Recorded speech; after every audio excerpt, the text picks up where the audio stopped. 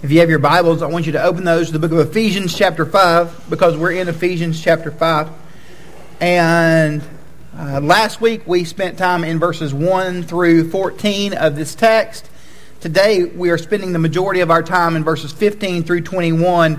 But for the sake of point of reference, I'm going to read verses 6 through 21 in just a moment, since you are moving in your Bibles to Ephesians chapter 5. Let no one deceive you with empty arguments, for God's wrath is coming on the disobedient because of these things. Therefore, do not become partners. They're partners, for you were once darkness, but now you are light in the Lord. Walk as children of light, for the fruit of the light consists of all righteousness and truth, testing what is pleasing to the Lord. Don't participate in the fruitless works of darkness, but instead expose them. For it is shameful even to mention what is done by them in secret. Everything exposed by the light is made visible. For what makes everything visible is light. Therefore it is said, "Get up, sleeper, and rise up from the dead, and Christ will shine on you." Pay careful attention then to how you walk, not as unwise people, but as wise people, making the most of the time, because the days are evil. So don't be foolish, but understand what the Lord's will is. And don't get drunk with wine, which leads to reckless living, but be filled with the Spirit, speaking to one another in psalms and hymns and spiritual songs, singing and making music with your heart to the Lord, giving thanks always for everything to God the Father in the name of our Lord Jesus Christ, submitting to one another in the fear of Christ. Verse 7 again, do not become partners with evil. What a unique thing for us to hear, that we as a believing people, because the book of Ephesians is written to a church, and we believe that the Apostle Paul, when he wrote this letter, was writing with the church in mind. He was writing this for the church at Ephesus, and because God is timeless, he uses this text to speak into the lives of our people and into the lives of Bible-believing, Christ-honoring congregations all over the world. What we believe when we look at this text is that God is doing something unique in the lives of His people, and He's giving us direction and warning as to what it means to not partner with evil things. Some of our common graces in a fallen world are very prevalent. They're very obvious to us. And they're obvious even though we overlook them. Common graces like you did not have to walk 10 miles to church today. You got into a car and you drove here. More than likely. And if you did not drive here, look at you getting those steps in. Common graces like when I was a child, my grandmother would make Sunday lunch regularly. We never stopped at restaurants. It is a common grace that we have provided a food court in our parking lot for you on your way home, so someone does not have to worry about a roast. Common graces. They're all over. Common graces like group messaging apps. Those are really helpful to us. And this is an instruction for some of you in the room. Someone in this room who evidently has vendetta against me made a decision the other day, because I own an Apple phone because I like blue text messages. I never add someone. There was a moment last year on vacation when a cousin-in-law was showing me his Android phone, and he said, "Look at the pictures this takes." And I said, "But can you send me a blue text message from it? Because if not, I don't care." One of our members sent me a text the other day where they had added me, though this person is an Apple user, they had added me to a group text message with numerous Android users. Like every engineer this person has ever met was on this thread.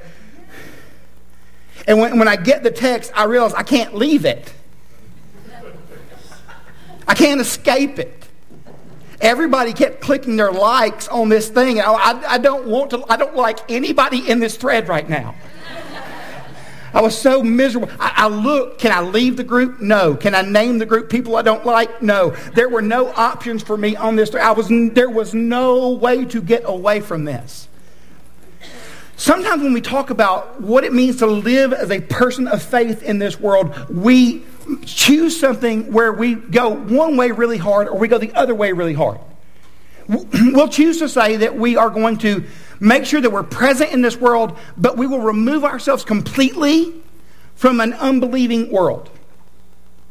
The other side is for the believing people to unite their lives with unbelieving people and to allow themselves to be trapped in the darkness that they cannot get away from. So you see the idea of partnering there. Neither one of those seem to be what Scripture is teaching, because God has placed us as His people in a world that is at this time ruled by the principalities of this world, but God has placed you as kingdom representatives, placed believing people as kingdom representatives in this world to show us what hope is, to declare that there is hope. So the reason that we redirect you on Halloween or Reformation Day, or it's referred to as both. Some of you are like, I'm going to celebrate both tomorrow, dressed as Martin Luther, nailing 95 Reese's to my door.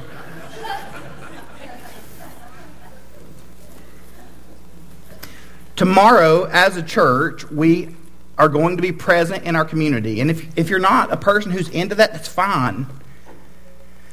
But for those of us who are believers, I would encourage you to consistently wrestle with, if you are the one who attempts, for whatever reason, to remove yourself from society, where are you inserting yourself in a fallen world to declare that God is good, that God is worth your time, that He's worth your energy, that He's worth your effort, that you believe in all the things that we've said today, that you've been united with Christ through His death and by the power of His resurrection?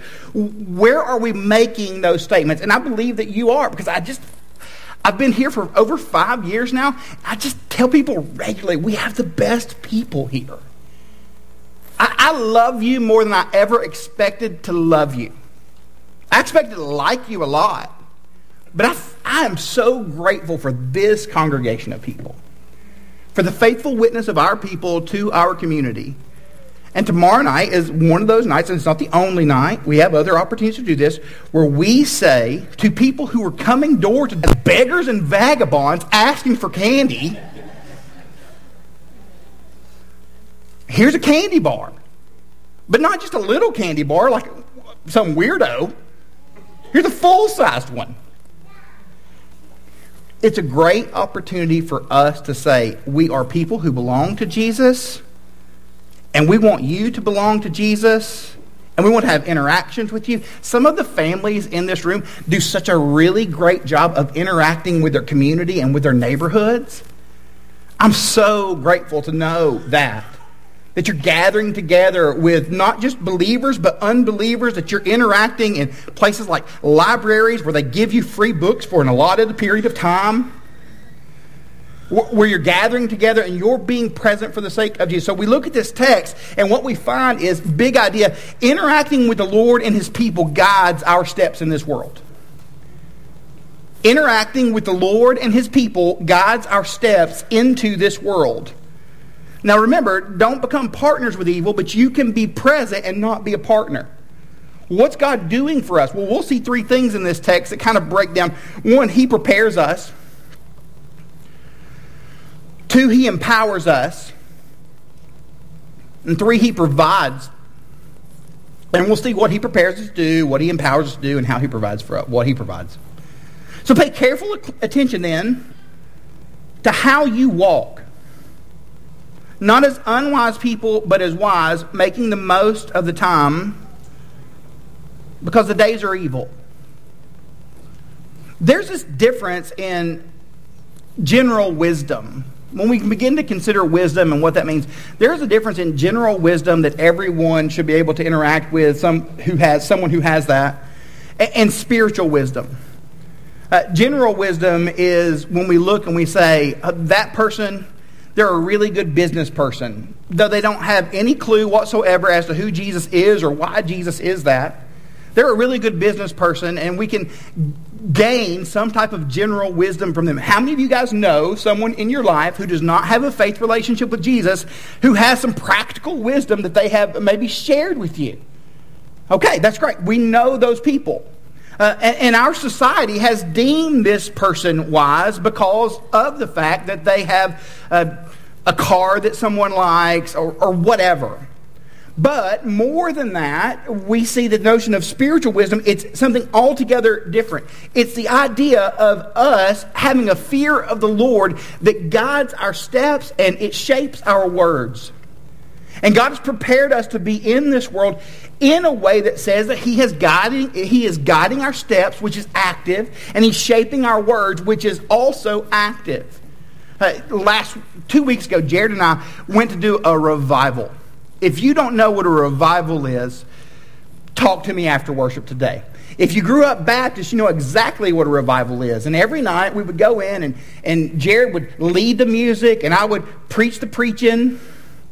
It was a really good time. And during the day, we would meet with various people from the church, some of the senior adults, some of the not-so-senior adults. We interacted with them after church at night.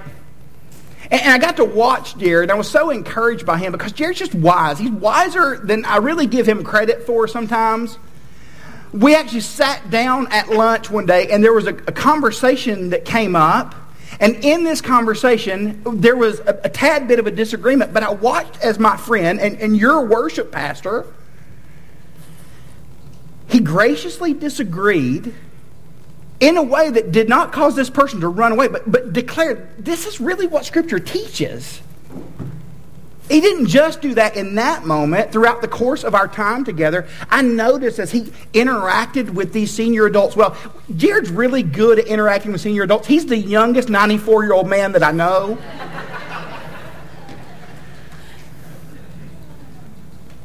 I watched as he listened. You would have been so proud of him. I was. It's the idea of us having a wisdom that makes the best use of our time. Now, in moments of disagreement, we can definitely do the other. We can make the worst use of our time. He and I, at a Mexican restaurant in Dallas, which is basically a Mexican restaurant in Maine, lobster rolls on those nachos. We could have disagreed and argued. He was gracious. He honored the Scriptures and he honored the existence, the image of the God in that person. Our current world is governed by evil. And I don't mean in the government sense, you're like, yeah, I voted 2 days ago. There is an umbrella of darkness over our world, and it's affected every decision. Not the decisions just of the left or of the right. Every decision is infected and invaded and infested and distorted by it. But for the people of Jesus who've been told to wake up, get up, shine the light of Christ, you've been given the opportunity to stand up. So stand up. To interact in a way that shines His light. Pay attention to how you live or to how you walk in a world that is governed by evil.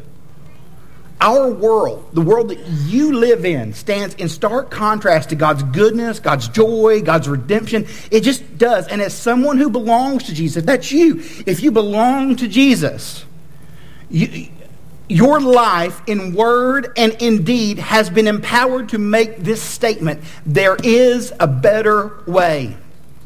There is. And for those of us who are going to follow Jesus, would we dare to us to declare that He is a better way?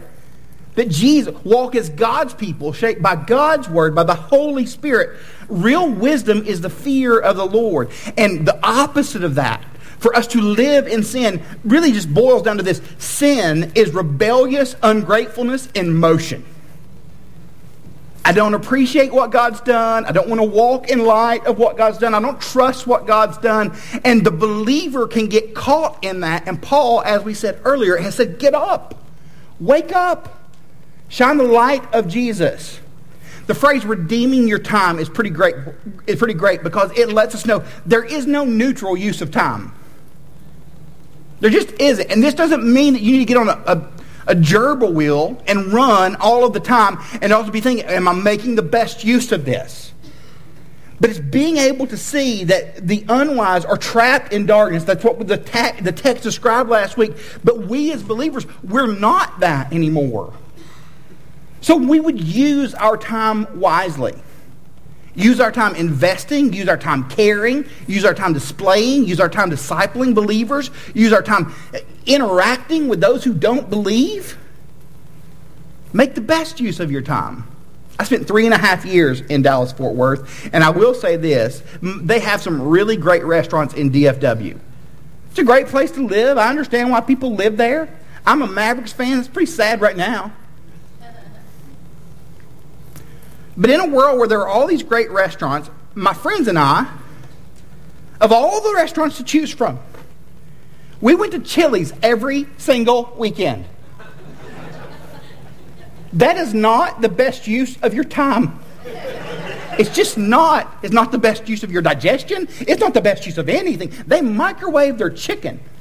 They call it a convection oven. The people of God have been told to wake up, get up, stand in the light of Christ.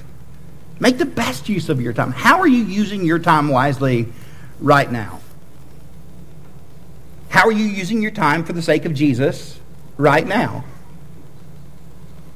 If that's investing in your family, then that's using your time wisely. If that's you being present, that's investing your time wisely. If that's you knowing the name of your neighbor, that's using your time wisely. If that's you knowing what your neighbor is dealing with, that's using your time wisely. Make the best use of your time. Don't be foolish, but understand what the Lord's will is, it says in verse 17. To be foolish, the best definition of it is to act without reason. And we use the word fool a lot, and the Bible is pretty against the notion of seeing it's the notion of being damned. It's the idea that we would look and we would say, I want to act with reason and with thought. We look at this text and we see that God is saying to us, really, we should be directed by someone. Our lives should be guided by someone. Our direction is given to us by someone.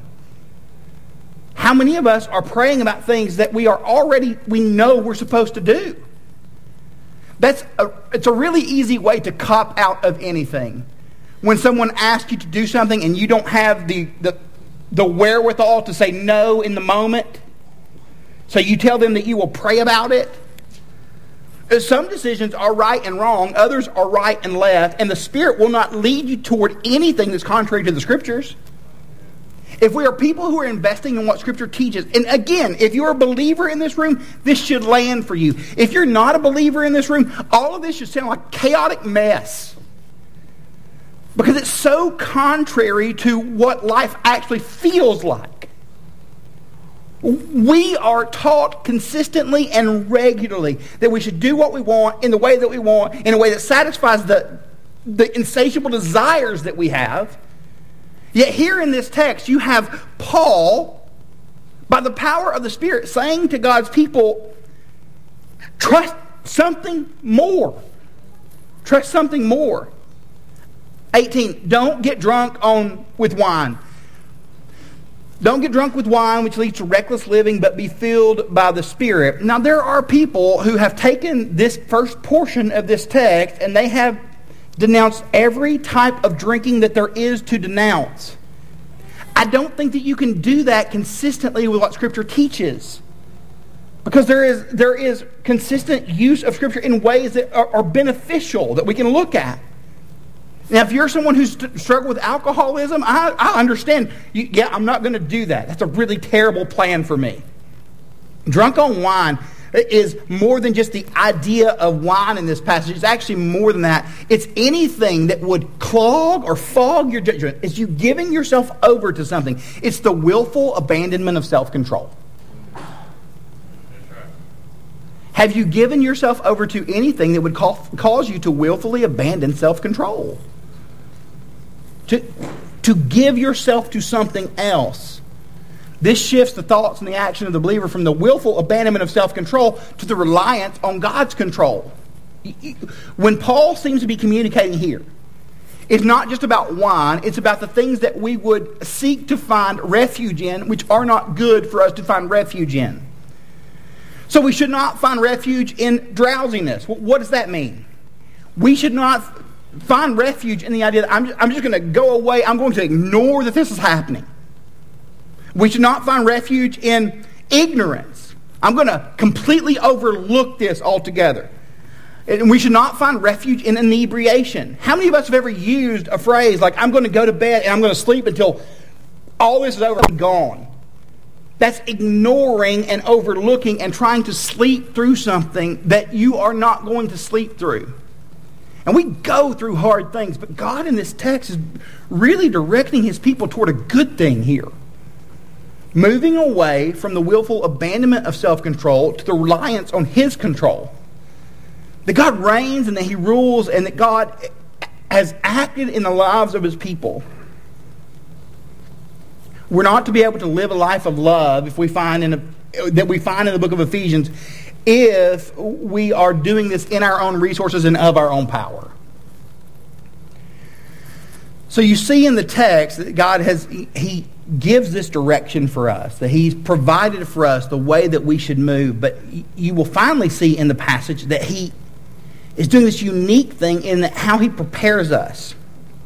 Go with me to verse 19.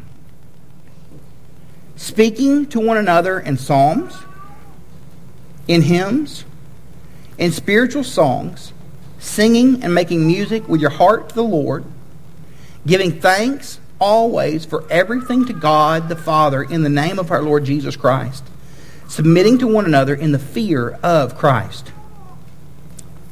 So, this is a unique space because of the backgrounds of the people who come in here.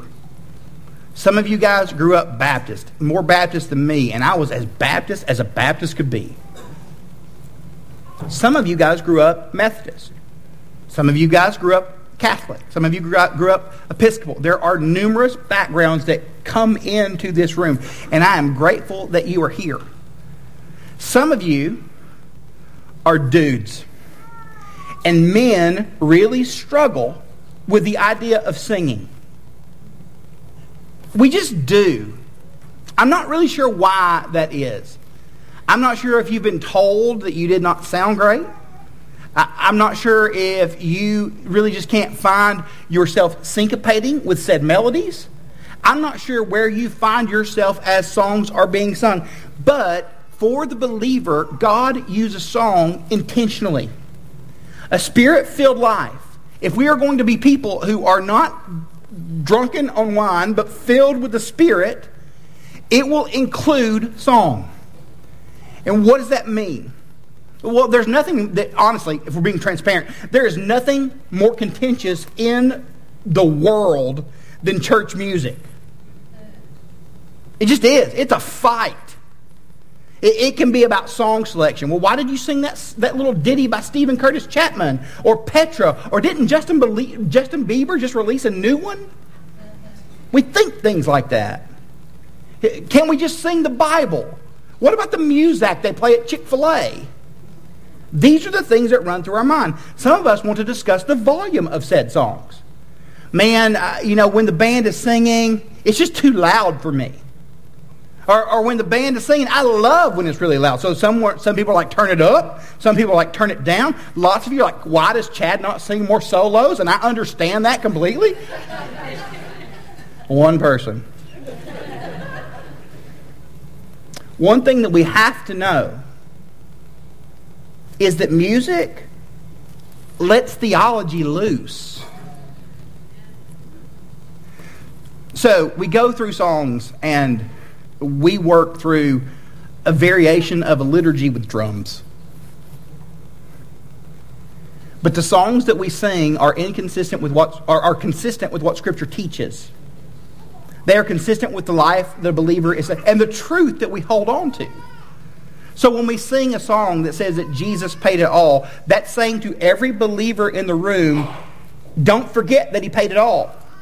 And it's saying to every one of you who does not have a relationship with Jesus, who someone tricked you into this room today, Your only hope is that Jesus paid it all. When we say that Christ is our only hope in life and death, it is to affirm in the heart of a believer.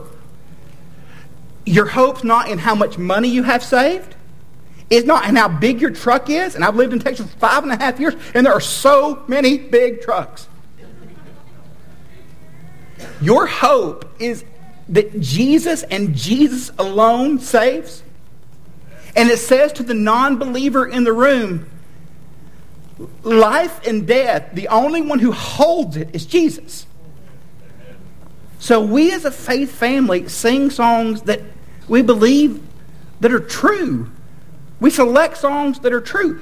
We sing some songs consistently for a couple of reasons. One is so we won't forget that they're true. Number two, it really does say something when we can overhear each other singing. So if one of these tensions is a struggle for you, it's too loud, it's too soft, it's just right, Chad doesn't sing enough. Work through that. Because being able to hear each other in song is a scriptural concept. Being able to sing freely is a scriptural concept. And we are hoping that we are teaching true things about Jesus as we sing. But you didn't sing that song by that band. Every band everywhere is getting canceled all of the time. We can't fight that fight. So we sing what's true. We sing what's true. Giving thanks always for everything to God the Father in the name of our Lord Jesus, submitting to one another in the fear of Christ. 21 is a bridge verse. Some people believe that it belongs with this section. Some believe that it belongs with the next section. So we'll let it be part of both sections. Submitting to one another in the fear of Christ. We, as a believing body, for better or worse, are bound together. In the same way that you made vows at your wedding, when you have entered into a faith relationship with Jesus, you have made a covenant with Him. And that is consistent with what you have done with your church family. And I believe that God has brought us together to care for one another. And in these moments of disagreement, I mean, you may have moments of disagreement. You may have moments of disagreement with me. You may have moments of disagreement with Jared, maybe with the person next to you. You probably need to work through that if that's your spouse. I would encourage all of us to really submit ourselves to what God has done for us on the cross of Jesus. To allow His sacrifice and His resurrection to shape the way that we see our struggles and our insurrection. We are always in this world going to be at war with what is governing us, in the sense of the darkness that has invaded everything. If we lose sight of the fact that Jesus is our hope, who would guide His people, who would provide His word for His people by the power of His Spirit, then we've lost it all. Jesus brings us together.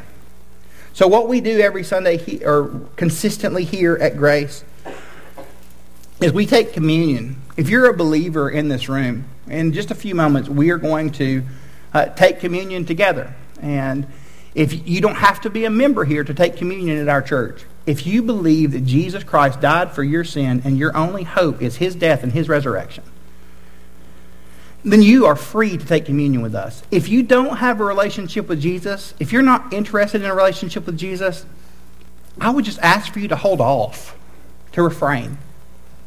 Because this means something. This is a binding thing that takes place for believers. So, I'm going to pray over us. And in a moment, the band's going to come up, and they're going to begin to lead us in worship. But even now, I would invite you to bow your heads.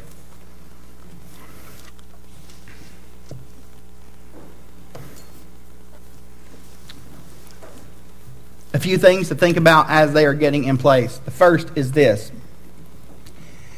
If you are not a believer, but for whatever reason, God by His power has given light to your heart this morning and shown you that you should follow Him through Christ's death and because of His resurrection.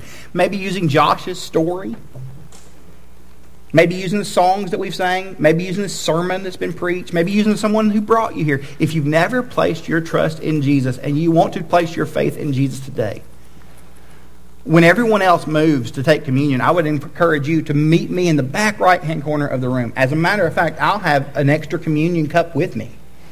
If you would like to walk through what it means to believe in Jesus together, I'd love to do that.